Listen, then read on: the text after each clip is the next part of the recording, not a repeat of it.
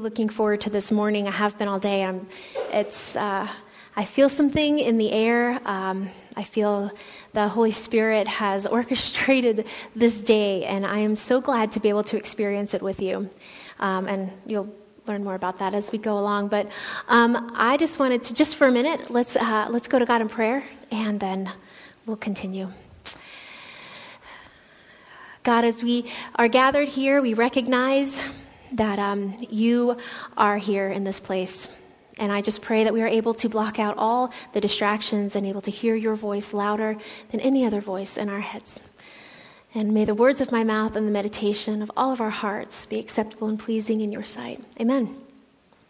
Well, if you are here for the first time, or if you have been with us for the last couple weeks, you know that we are in a series entitled Guardrails. And I started this series off asking a question: if there has ever been anyone in your life that you regretted meeting. And you all kind of laughed, and then I heard people say, oh, more than one. There's been several people in my life. And but all of us have people in our lives that we maybe regret have meeting. And so today we're going to talk about that it's the friends we've met that are connected to our greatest regret. And I don't know what your greatest regret is or regrets are, but chances are they're connected to somebody or a group of people, or if you were alone, there was still that influence of that relationship. And it's a strange thing because the regrets we have, the people they involve are not necessarily our enemies. Oftentimes it's because it's been with a friend or someone that we've trusted. But it's something to think about. So in this series, Guardrails, some of you're going to wish that your kids were here listening to this, or your cousin, or you're really glad your spouse is here listening. But I want to ask you, and I pray that you will listen today through the filter of whatever it is that you need to hear, and maybe what God wants you to hear from this. So it's easy for us to say, this message is for so-and-so, when really it's for us. And so just as a brief review, a guardrail is a system designed to keep vehicles from straying into dangerous areas. They're designed to protect us and direct us.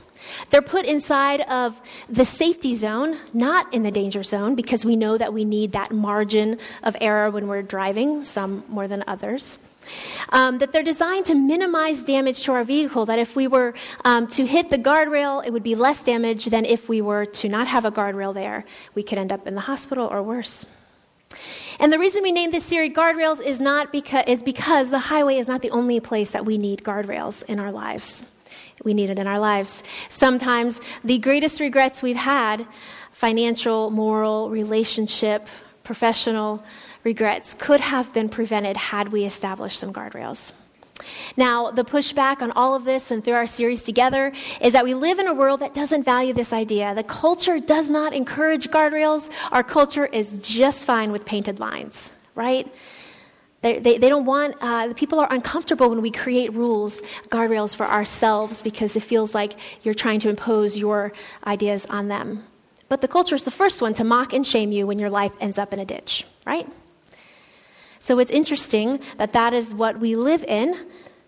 And it's an incredibly important topic as we talk about this, because as we talked about last week, there's not a right and a wrong answer here, because this falls in the category of wisdom. And wisdom, it kind of dances in the gray area because you can argue your way out of wisdom, which we'll see here in a little bit. But today specifically, I want to talk about your friends and your associates, the people that you do life with, your tribe, those who you work with, you're with all the time. And the reason we want to do this is because we said the people we consider our friends are oftentimes connected to the things we regret in our lives. Now, I'm going to just acknowledge this up front, that some pushback I might get from you is that this may come across as being judgmental. Like, gosh, these are my friends. You're being so judgmental for telling me not to be with them. And there's a big difference about being judgmental and exercising good judgment. And we're going to do that. We're going to discuss that first. See, being judgmental is me half forming an opinion about you, about what you should do, about what you should stop doing. Being judgmental is setting myself up as what? Starts with a J. A judge, right. If I'm judgmental, I set myself up as a judge, and I'm judging your behavior. What I draw is a critical or maybe even harsh conclusion about you, expecting you to be or act different. But good judgment is different. Good judgment is about me. Good judgment is about drawing conclusions in my life. Good judgment is, in light of my past experiences, what I've been through, in light of my current circumstances, where I am today, in light of my future hopes and dreams, who I want to become, what is the best decision to make right now? What is a good judgment for me to do? Judgmental assumes something about the other person. So today, this message is about you. How you should respond in light of your future hopes and dreams. It's about making wise decisions in light of the fact that your greatest regret will involve people that you've already met.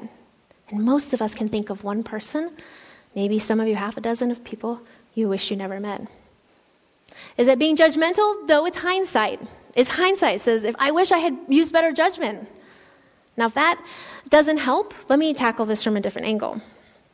When you were a child, and all of us were children at one point, when you were growing up, you were middle school or high school, high schoolers, middle schoolers, you can relate because you're probably here now. If you had the people who looked after you, your mom and dad, or maybe you had an aunt and uncle or grandparent who watched after you, if they did their job right, they were paranoid about your friends, right? They would intervene. They would say, no, you can't hang out with this group. No, they can't come over to our house. No, you cannot have a sleepover there. And then if you pushed it too far, maybe they pulled you out of a school, sent you to a different school. If that didn't work, maybe you moved states, like to Utah, I don't know, somewhere else. I don't know, I picked Utah. But, and they would put up all of these boundaries and say, well, I'll read your journal. I'll find out more about what's going on to protect you. Now that you're parent, many of you in this room are parents, I think you're even more paranoid, right? Because you remember you, right? You're like, I know what you're thinking because I did the same exact thing, right? But today, we have really a huge advantage because now we can stalk our kids' friends, right? I mean, we can before the person comes over to our house, I know everything as much as they put on social media, I know their parents, I know if they're married or divorced, if they have siblings, if they like cats, or if they like dogs. I just kind of know everything. And is that being judgmental? No, maybe nosy, but not judgmental. It's because you care, right? It's because you want the best for your children, because you know that our friends determine the future of our lives. The thing about great friendships and great relationships with people is that when you have stuff in common, it's easy, it's fun, it's relaxing. And what happens when you're around people who you consider great friends, and it's supposed to happen, this is the idea, is that you let your guard down, right? You're like, I love these people. They're my people. We talk the same language. This is great. But the thing that makes them so great is also what makes them so hazardous. And you may not know this about yourself, but as human beings, you are an acceptance magnet. You're designed that way. You are drawn to people, environments, groups that make you feel comfortable and accepted. Good or bad, we're drawn toward places where we feel safe. We're accepted. And that means when it comes to relationships, we need to have some guardrails put up. Now, there's an article written, I thought this was fascinating, by a neuroscientist. His name is Morin Cerf. He's a professor at Northwestern University. And for over 10 years, he's been studying the relationship between decision-making and relationships. And here's what he discovered. And what we've observed about people, influencing other people isn't just behavioral. It's actually neurological. Now, follow me here for a second. Something happens in your brain when you're with people. In this study, they discovered that the brain waves of people, when they spend time together, something happens. The brain waves begin to align.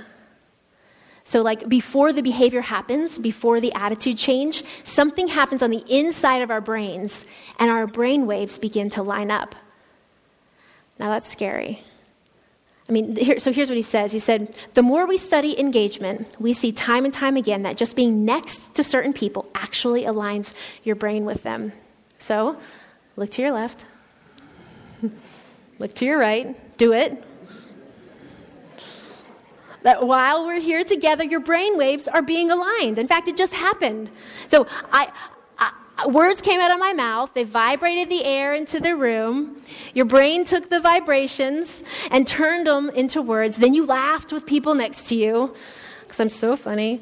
Maybe with people you've never met before, and you kind of lined up. That's kind of scary.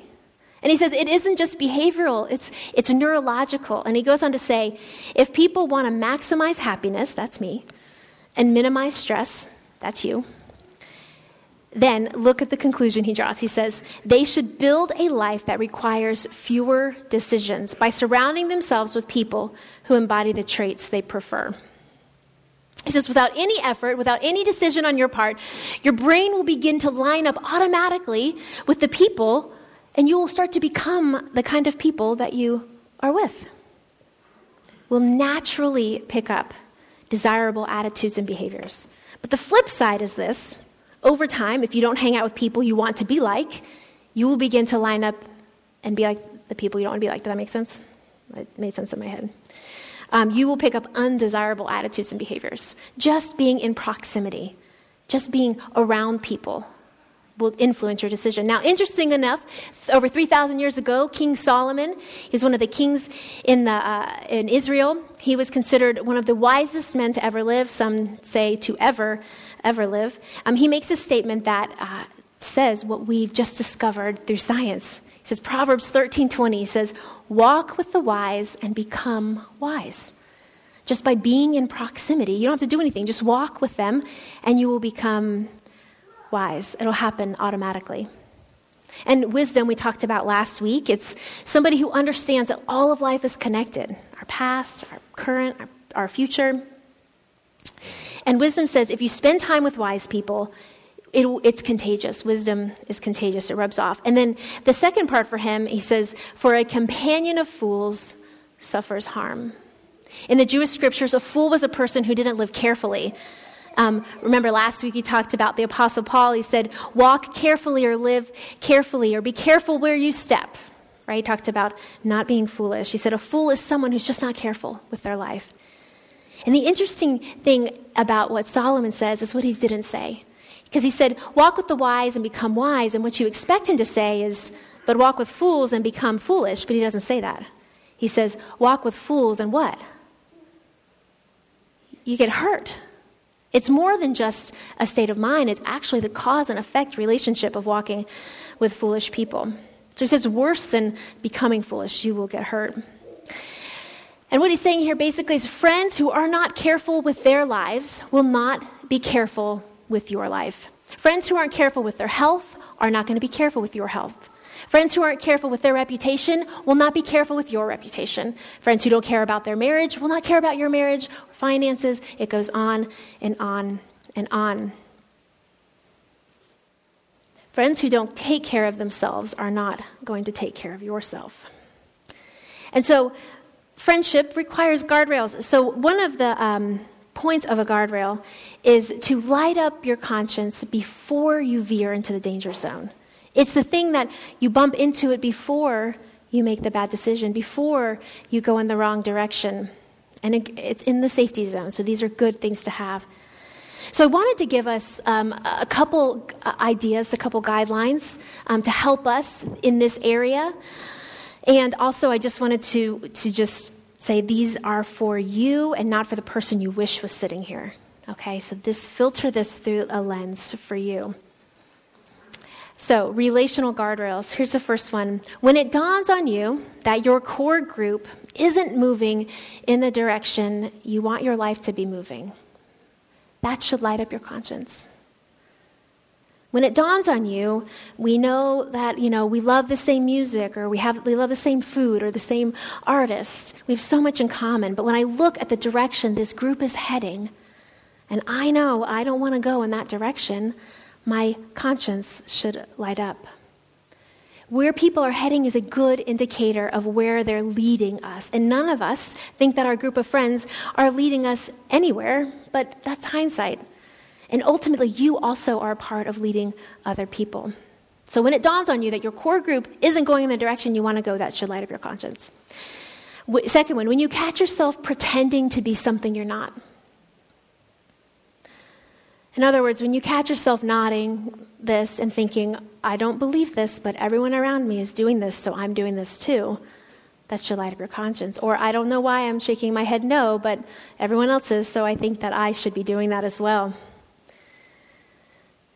When you feel the pressure to pretend to be somebody that you are not, when you feel the pressure to be other than who you truly are, that's a red flag.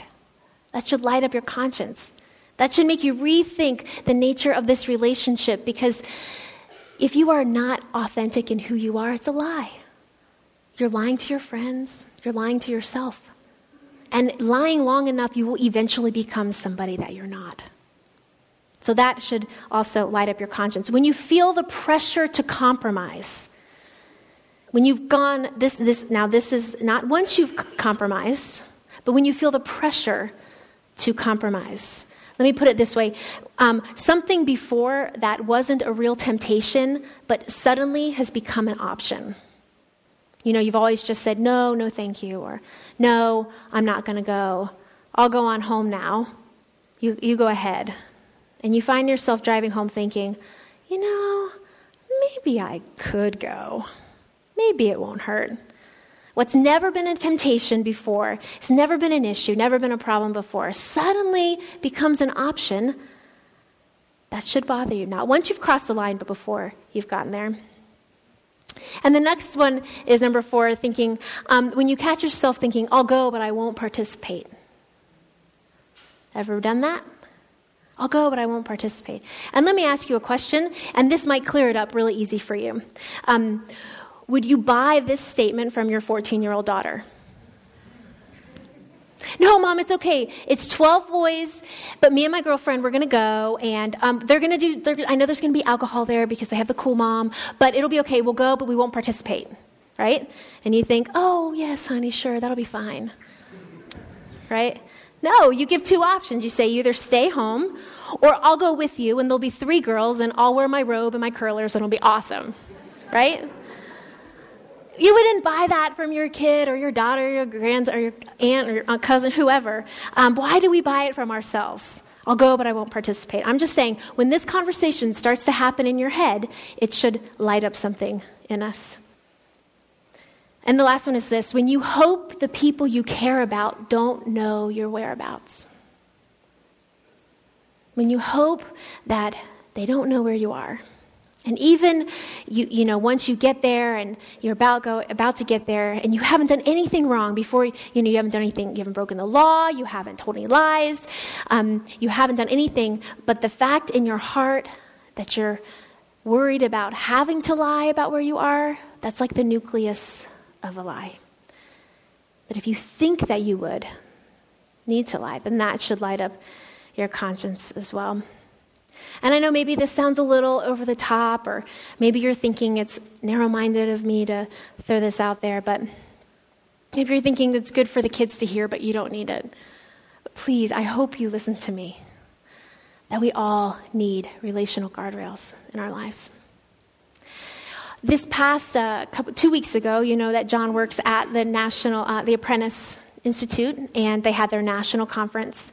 And I was there on Thursday. You go to the beginning, you have a full day, an intensive class. And so I went into this one class, and it was perfect. I walked in, and the room was in a U shape, and there were just like 10 people. And it was this perfect environment that I was going in. The name of the class was called Doing Ministry as Human Beings. And it was all about just kind of being willing to be vulnerable with people and acknowledge our weaknesses, and that how God is made perfect in our weakness, and that is okay, and that we all have weaknesses. And while we were there, it was just one of those moments I really felt God lead me into this room. It was kind of an out-of-body week for me. That's another sermon for another day. But while I was there, I met a friend, and his name is Nate. And Nate is going to come and share with us this morning. But Nate shared a little bit about his story, and the manner in which he did so drew me in to want to hear more. And I think the one word that I would use to describe Nate was this genuine sense of humility in acknowledging his weaknesses, and acknowledging where he's been and where he's going. And while we were there that whole day, we introduced each other. We'd seen each other before. He lives in Benton, and we were praying toward the end of the day. And during our prayer, I just felt like this tap on my shoulder. I feel like the Holy Spirit said, he needs to come and share his story with Hope Covenant Church. And we got done praying, and I was like, hey, this might be, you want to come share your story at Hope in 2 weeks? Because we're talking about friends, and I feel like you could have a lot to add. And so this is his first time sharing publicly his story, and I didn't know. A lot of times I think of this would be great for us, but I can see God working in him too. And so it's an honor and a privilege to introduce Nate to you this morning, and Nate is going to come up and share.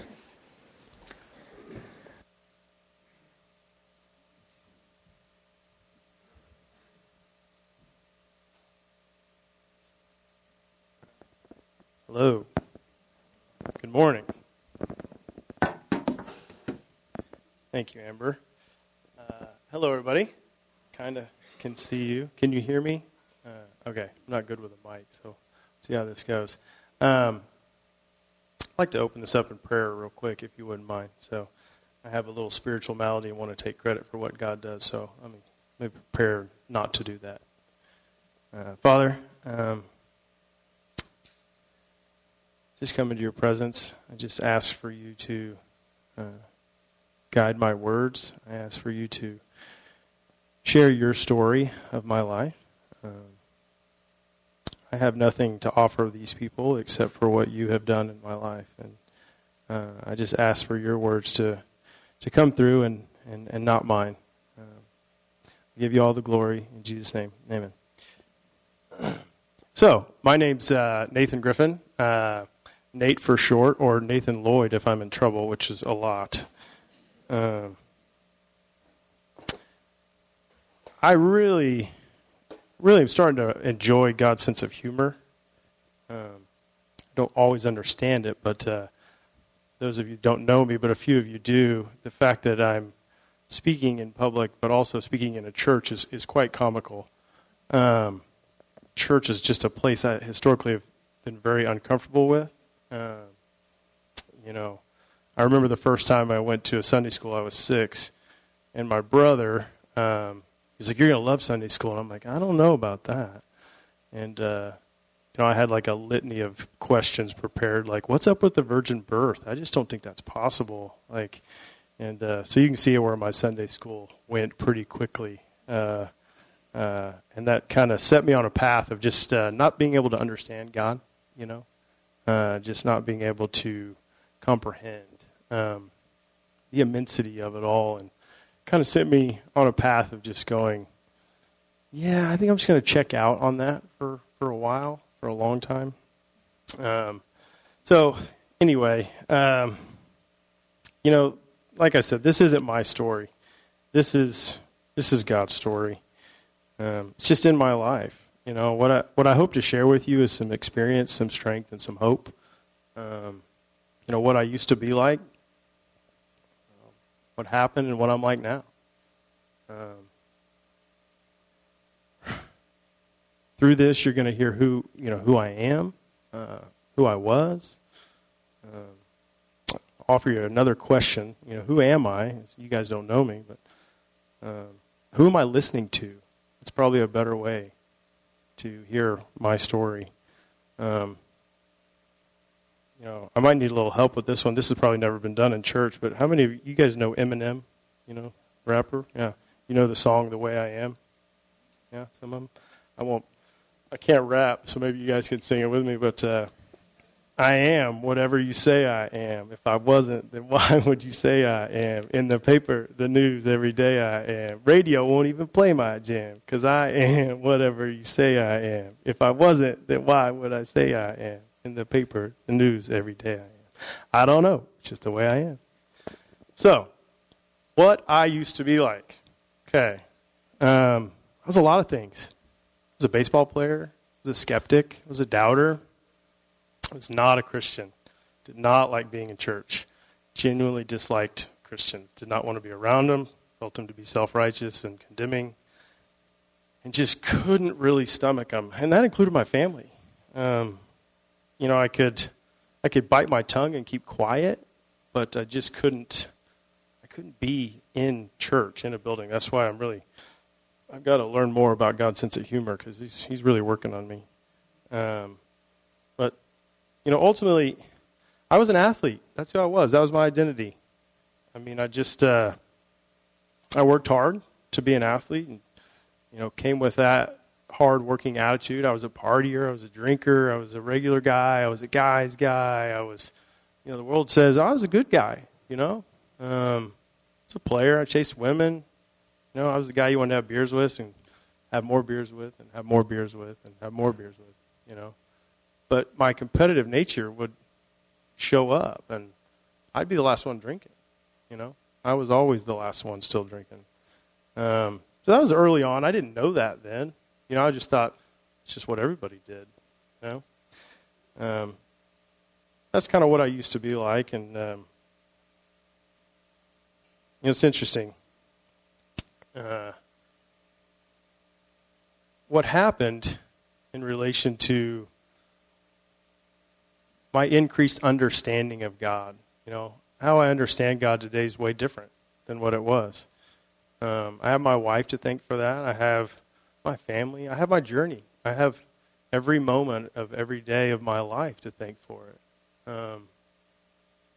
Because I'm all those moments leading up to this one. I didn't used to know that, but I know that now. So essentially what happened is Jesus happened. He just does. He happened, whether I wanted him to or not. I mean, my wife and I were on a no-kid plan, and my dad cracked his head open doing something silly, and I had to go to Tulsa, and he lays a guilt trip on me. He's like, "Hey, I think you need to have a kid." And I was like, "Dad, I think you're crazy. You cracked your head a little too hard." But it started a conversation. I asked my wife, I said, "What do you think about this?" And she said, "Yeah, I need about 4 or 5 months to pray about that because I don't know." And what I loved about my wife, and I still love about my wife, is that she was the first. She was the first Christian I saw Christ in, if that makes sense, because she was just patient with me. She didn't force her faith on me. She just let God continue to work on my heart through all the years that we were together. And watching her pray about such a big decision and just dive into that encouraged me. And when she came to me and she said, "Hey, I'm pregnant. I want to raise our family in a church," I said, "Okay." I said, "I'll buy that. Let's try some churches." So we found a church called Hope in Andover. And we went on Easter Sunday a couple of years ago. And I remember hearing the gospel for the first time. I'd heard it many times. I'd read the whole Bible once when I got released from playing minor league baseball. I was like, well, I'll just see what those Christians were talking about. And I read the book, and I was like, yeah, it's okay.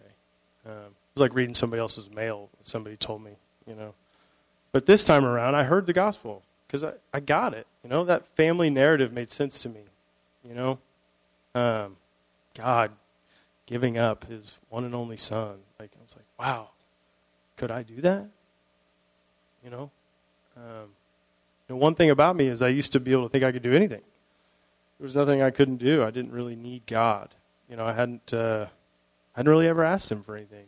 If anything was there, I'd just kind of try to tackle it and do it myself. But in this particular situation, I knew I needed him. I knew I couldn't be a father without his help. So I heard the gospel for the first time, and it actually clicked and made sense. And so something changed in me. Something started to transform after that moment on Easter. Started wanting to go to church, started feeling comfortable in church, started going. Got plugged in, started asking questions, asked a lot of questions, probably annoyed a lot of people. But I just started asking God questions was the more important thing. And I got answers sometimes, Sometimes reading his word this time around, it actually made sense. It was speaking to me personally, and I needed it. I needed to hear it. And it started a transformative process. And what it started in me was it changed who I was listening to. I wasn't listening to me. I wasn't listening to you. I wasn't listening to what the world was saying. I wasn't listening to Eminem. I was listening to him, and I liked what he was saying. But then it got a little painful. He was like, hey, I love you just the way you are, not as you should be, but I got some work to do on you, and he's like, you drink too much, man. You drink way too much. And it gets in the way of what I'm trying to do in your life. There are things I want to do, and I have to do them in spite of you instead of with you. And that was convicting. And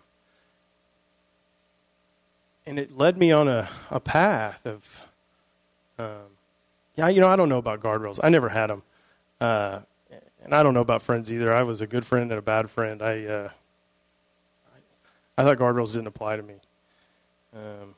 And I wanted to knock down my friends' guardrails too. But I have new friends now, and I still have old friends. But there are some people I had to set boundaries with. But my new friends, spoke truth into my life, and one in particular talked to me about humility, and I didn't have any. I didn't know what the definition was. I literally had to look it up. Because if you never needed God and you only relied on yourself, then you had to get pretty good at it. And that's kind of what I did. And, fatherhood changed that. And Jesus started to transform me. And in that, I needed a new way of living. I needed a better design for living. I truly did. So, some people find AA, but AA found me. And the people in those rooms, taught me a better way to live, and continue to. So, my alcoholism makes me think crazy things. Like, I'll give you an example. When first I read the Bible, I thought Paul was the first Mossad agent. I thought he was like the world's first spy for Israel. That's just crazy thinking, right? And who does that? I do that. So that whole brainwave thing, I'm really sorry for y'all right now. Yeah. But I do. I have a new way of living now. I do. I live a life along spiritual lines. It is progress, not perfection. I don't claim to know everything. I don't claim to know everything about God. I know one thing about God now. He loves me. I know that in the person of Jesus Christ. When I read the Word, I see that. His life proves that to me. His revelations in my life prove that to me. The people in these rooms, I see Christ in everyone now. I see him in your face.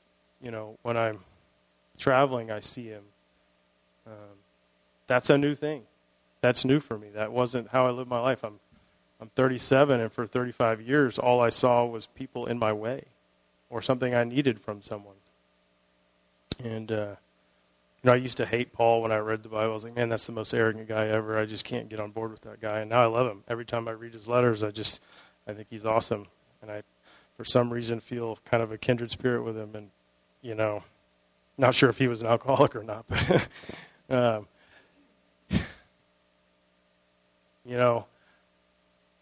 the hope I want to offer is that transformation's important, and it doesn't have to be painful. It, in a lot of ways, has been painful for me in different ways, just because I make it painful. I don't want to listen to God. I want to keep listening to myself or the world or you or anybody tell me who I am. But today, I just listen to who he says I am. And he said, hey, your drinking's getting in the way. So go figure out a way not to do that. And I did. And I do. I get down on my knees every morning, and I thank him for my sobriety. And I thank him for my life, because I didn't know that I was dead before I met him. And now I'm alive for the first time. And I get to speak in a church and actually enjoy it and get to talk and meet people. And, there is something so encouraging about his love. It's not exactly guardrails, but it's like training wheels. I feel like I'm just a little kid on a bicycle, and he's, the Father, Son, and Holy Spirit are just right along with me going, you can do it, you can do it. It's just one more day at a time, you can do it. So I hope some of this has helped. It's just my story. It's actually God's story. Because every moment of my life, whether I was being obedient or disobedient or listening to the world or listening to him, he was using it for the ultimate moment when I just said, not my will, but thy will be done. And I say that every morning. And it's just how I live my life now. And it's just a better way to live. It is a better design for living. And it's his design. It's what he had intended from the very beginning. To just be loved. Belong. You know. And we do. Some know it. And some just think they know it. And there's a difference. I used to think I knew everything. But the longer I walk with him, I realize I know very little. I don't know that much at all. But I know he loves me. And I'm not sure there's anything else. And in that, I'm free to love everybody. I'm free to be humble with people and not, judgmental. I don't have to, I'm sweetly broken and fully surrendered, like the song said. And I just thought that was amazing. The truth is God is love, and he loves everyone. I don't think there's a single person he doesn't care for and doesn't want to know. And if my story helps share some of that for someone in this room, then I give all the glory to him, because I have nothing to offer that he didn't give me. It's all about him. It's funny, you guys played I Am a Child of God, because that was really how I wanted to end. It's the only thing I know today, that I am a child of God, and I'm no longer a slave to fear. Anxious and nervous, maybe? He's working on me. Progress, not perfection. So I'm really glad to be here. I'm glad y'all are here. And I just want to give all the glory to God. So thank you all.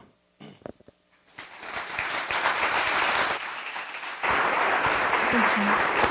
Hey, Sarah. Thank you so much. Question. Yeah. What do you do? Oh, I'm a medical device sales rep. I sell titanium screws and rods and plates for head, neck, and back surgery. Nothing you want. Some of you may have. If you do, I'm sorry. Yeah. Well, one of the things that I love so much about Nate and his story is that you get a chance to talk to him after. He absolutely believes that he is a minister of the gospel of Jesus Christ everywhere he goes. So, 2 years of loving and living and walking with Jesus, and he's a pastor, he's a minister everywhere, so in every part of your life. And I'm very encouraged by that. But question, as it pertains to Guardrails, you said you got a text from a buddy. And I thought that was neat, because we hear this and we say, great, live a transformed life and walk with the Lord and know this. And then we say, okay, but how do I do that? How does that play out in my life? And I thought this was interesting that you had this experience. So I meet with a couple guys, 3 guys on Saturday mornings, and we just talk about life. We started out to read this really complicated book, and we've made it like 15 pages. Yeah, we're like 3 months in, so yeah, the brain waves really sketchy. But we have a text thread, and we share all kinds of things, mostly encouragement, books we're reading, Bible verses. And in the thread one day, and it was just talking about, how we hold each other accountable, how we keep on track in relation to our walk with Christ, and when we're struggling or when we don't have all the answers. And somebody said, how do you do that? And I was like, well, you guys do that for me. You're my guardrails. If I'm going off track, that's why I need to meet with you. Jesus had his 3.